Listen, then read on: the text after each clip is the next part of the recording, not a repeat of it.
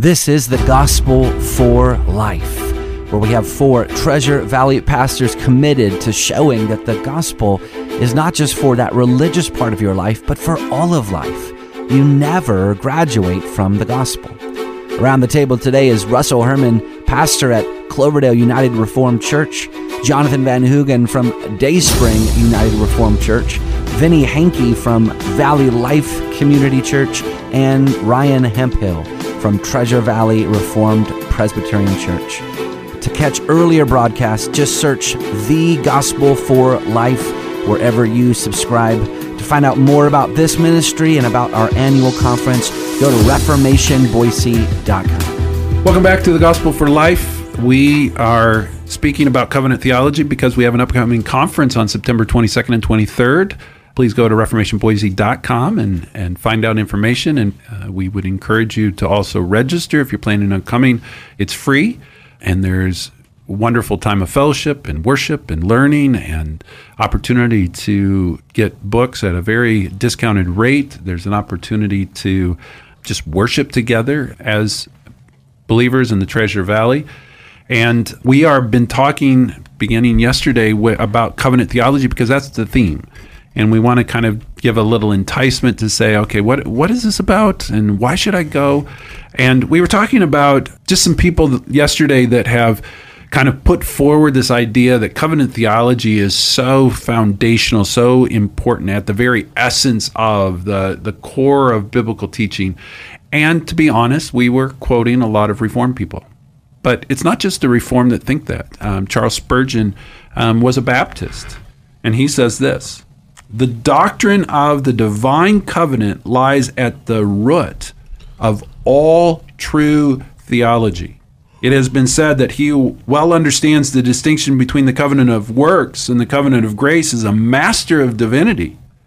I am persuaded that most of the mistakes which men make concerning the doctrines of Scripture are based upon fundamental errors regarding the covenant of law and of grace.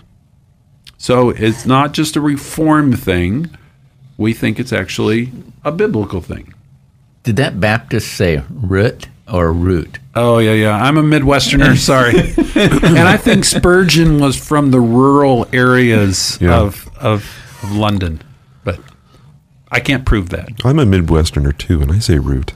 Root? Yeah, root. But you weren't from Southwest Iowa. Oh, no, I wasn't. No. You would if you were from Southwest Iowa. Today we want to actually define the topic. We spent an entire day yesterday talking about covenant theology without defining covenant. Part of that is we wanted to lay the foundation of why we want to talk about this topic. But part of it is that it's kind of hard to define. Well, it doesn't make for bumper stickers, really. But I will say that the title of our conference, God to Us or God to Me, ought to resonate within you something about this idea of covenant. Mm-hmm. There's a phrase that's used in Scripture that I think summarizes this idea of covenant well, is that I will be God to them and they will be my people. Mm-hmm. Yeah. And part of the reason why we struggle sometimes to just have one definition that captures covenant theology is because there's a richness to covenant theology, or the concept of covenant, that isn't easy to just boil down to a catchy little phrase. O. Palmer Robertson, who wrote a book entitled The Christ of the Covenants, kind of compared it to trying to define mother. That the word mother really is so diverse that it's really hard to capture, well, exactly what does that mean?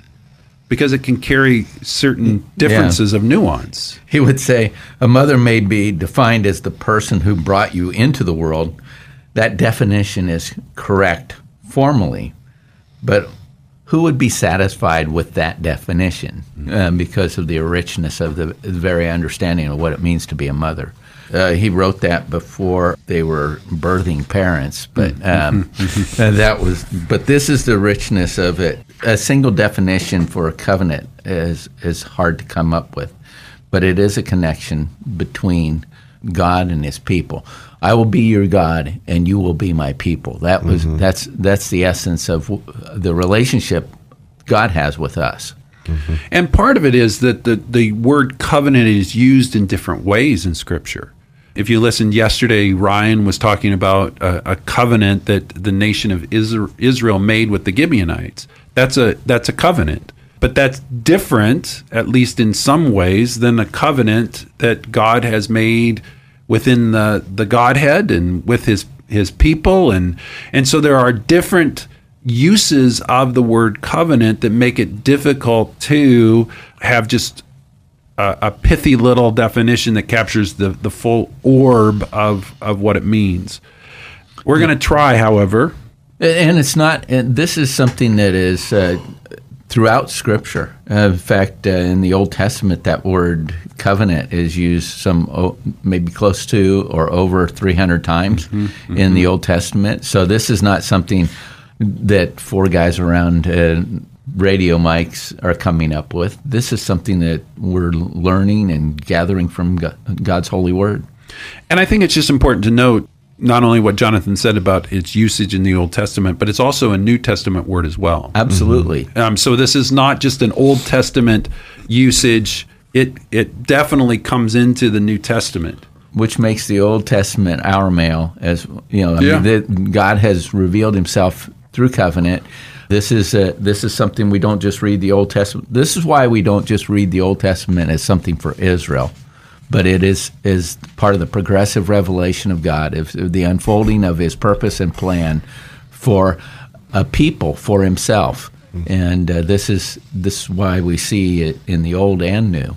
It's interesting that when we talk about what Ryan talked about yesterday with the use of the word, this is the new covenant poured out for you in my blood, that's kind of an odd phraseology if you don't really embrace this idea of covenant. Mm-hmm. Like, why would Jesus say that? Why would Jesus throw in the word covenant at that point if it didn't matter? Couldn't he just say that this cup represents my blood that's going to be poured out for you? But for Jesus at that moment, as he's approaching the very end of his earthly life, is talking about covenant, which should, at least in some part, say, oh, there's something here that maybe I need to pay attention to, because that I need to think about. They had gathered as an act of covenant to celebrate the Passover, the remembrance of God to them as a people, delivering them from bondage. And now he's saying, no, this has all been pointing to me. This is the new covenant in my blood. It's not the Passover lamb. I am the lamb here. Mm-hmm. You read the whole thing about the upper room there on the night he was betrayed, as they're coming together to celebrate Passover. There's no mention of the lamb because Jesus is the lamb. Mm-hmm. Mm-hmm. Yeah, it's when he says that, it should trigger in our minds, like what, because it's a word with such history and baggage behind it that it should drive us to, if we don't already, to investigate, look through the Old Testament. What does this mean? Like, what is he talking about? A covenant. Mm-hmm. So I'm going to give definitions and at the same time plug books that are going to be available at the conference. So this is a 2-for-1 offer. The first is, we're going to go way back in time. One of the original people that wrote extensively about covenant was a man by the name of Herman Whittius. He wrote a book entitled The Economy of the Covenants. We'll have that 2-volume set for sale, but we also have a small little book titled An Analysis of Herman Whittius, The Economy of the Covenant. So you can read the 2-volume, couple 1,000-page work by Whittius, or you can can get the Cliff Notes. The Cliff Notes, which are well, you 70 talked about pages. Deep ends and wading in the shallows, and I think it shows you that Herman is probably in the deep end. Yes, he needs a study guide. Yes. Whichever one you buy, no judgment. Yes, right. And he writes, covenant, in a proper sense, signifies a mutual agreement between parties with respect to something. So that's the formal, just broad definition. And then he says, it's an agreement between God and man about the method of obtaining ultimate blessedness, with the addition of a threat of eternal destruction against anyone contemptuous of this blessedness. So I'm going to read several definitions, and then I want you guys just to talk about key phrases that you've heard in various ones. O. Palmer Robertson, which I would guess, at least in our lifetime, has been one of the more influential people on covenant. I'm looking to Jonathan. He's the more seasoned among us. Is that an accurate statement to say? Well, around the table here, we've replaced Josh Bales on radio, but he tells me that in reading O. Palmer Robertson's book, that opened up his mind regarding this whole idea of covenant. That's when he became covenantal in his thought and preaching. And what I found in many of the books that I'm going to endorse is that's what people are saying in the introduction or the foreword, or that they dedicate their book to O. Palmer Robertson because of his influence on this area. And he gives this little, very pithy, short definition that a covenant is a bond in blood sovereignly administered. Another book that we have at the conference is by Sarah Ivell. She wrote a book called The Covenantal Life, and her definition actually plays off a little bit of O. Palmer Robertson. She says, God's sovereign initiation to have a binding relationship with his people, grounded in his grace and promises, and secured by his own blood. And the last one is by John T. Rhodes. He wrote a book entitled Covenants Made Simple. So this is that shallow end if you're looking for an that's intro. One of my favorite books, actually. And he writes, a covenant is a conditional promise. And then he expands that by saying, a covenant is an agreement between God and human beings where God promises blessings if the conditions are kept and threatens curses if the conditions are broken. So help our listeners.